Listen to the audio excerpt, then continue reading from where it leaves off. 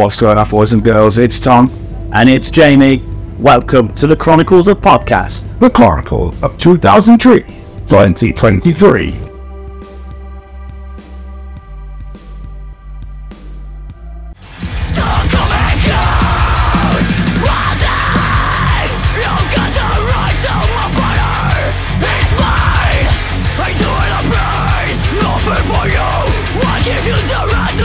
It's an ice cream so I can lick it. Just to kill. I've just had some hot sauce, that's why I'm like, Oh, dude. like the afterburn is really kicking in. It's the worst. It's always worse when it's on tip of your tongue. Can I have some of your Coke? I'm sorry. Yeah, finish it. Didn't wait for an answer, he's like, I'm having it anyway. How are you guys doing? You okay? Burning. Do you know what, actually, I just realised I left my hoodie. Sorry. That's right, no worries. The camera just died. Oh, what? And yours. Yeah, we're breaking everything. We break everything wherever we go. No, it'll be fun. It'll be all good. It'll be all good. Enjoy your set earlier today? Yeah, it's loads of fun. It was amazing, yeah. Yes. It must be quite daunting looking at your thing, you know, on like midday, because obviously on a Thursday as well, like no one's going to be awake, no one's, you know, everyone's going to be hanging out their arse for the first time. The But most daunting thing was yesterday, looking at what time I had to get out of bed. oh yeah. Once I'd got over that, it was a breeze. So, did you guys travel down today, or were you here yesterday? Yeah. Today. We left at 6:30 this morning. Oh, disgusting. To be fair, we were up about our time. We were up all night because of the silent disco people.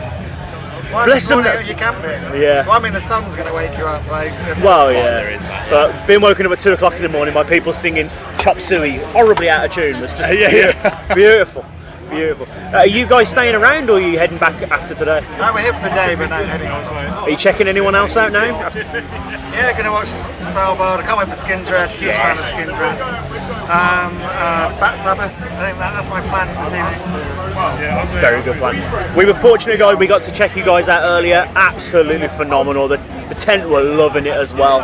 Like, so damn good. I was really. You were one of the bands on my list of people to see this weekend. So damn good. How was it for you guys being up there? How was it? You enjoy it? Yeah, I really enjoyed it, yeah. Thanks.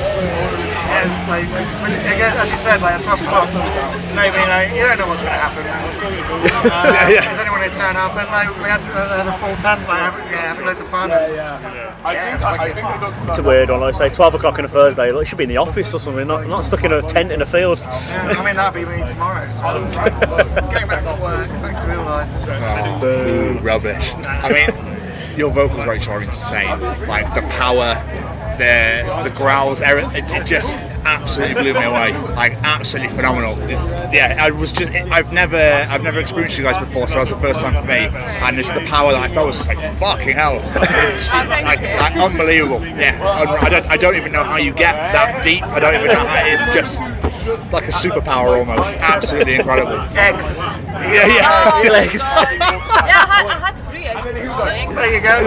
Definitely the eggs. Mental notes. So, obviously you played today at the festival. What's the difference in preparation like for a gig of your own and then to play at a festival? Is it a completely different mentality going in, or is it just same day, another day at the office, let's go? I have beer at different times, maybe. I got a beer at 11 o'clock this morning, so in fact, like festivals like this when you play early are really bad for my health. I don't know, like festivals though, it's like a throw and go thing. It's like, ready to turn up, like throw it on stage, quick line check, go.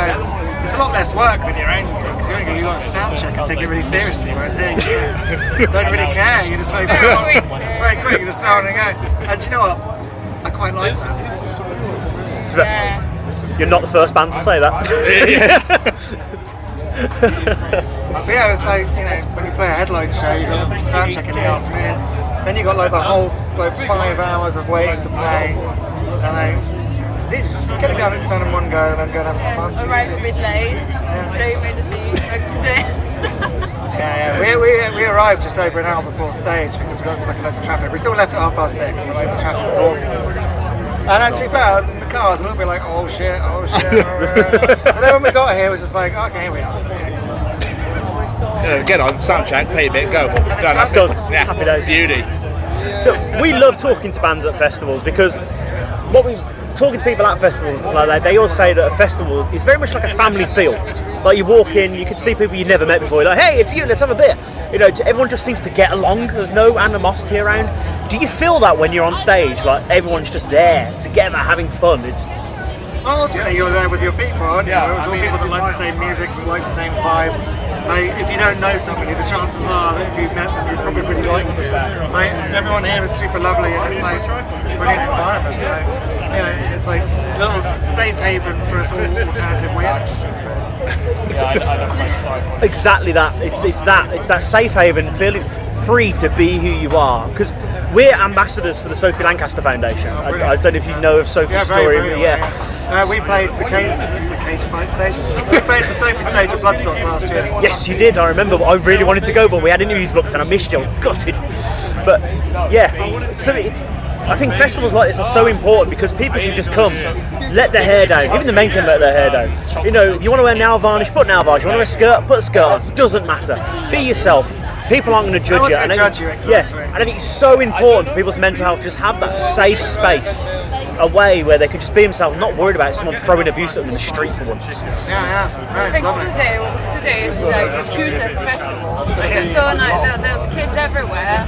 There's people dressed in things we don't even know. Yeah, crazy. That's so cool. Did you see the girl in this crazy green outfit? Yeah, that was amazing. I don't even know what that was. She looked like an alien. I want to Fair know, play yeah. to you. You look amazing. You do you.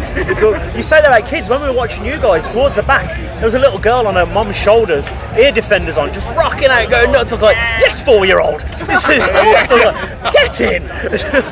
I think it's amazing because it shows the next generation that, you know, the safe places for you.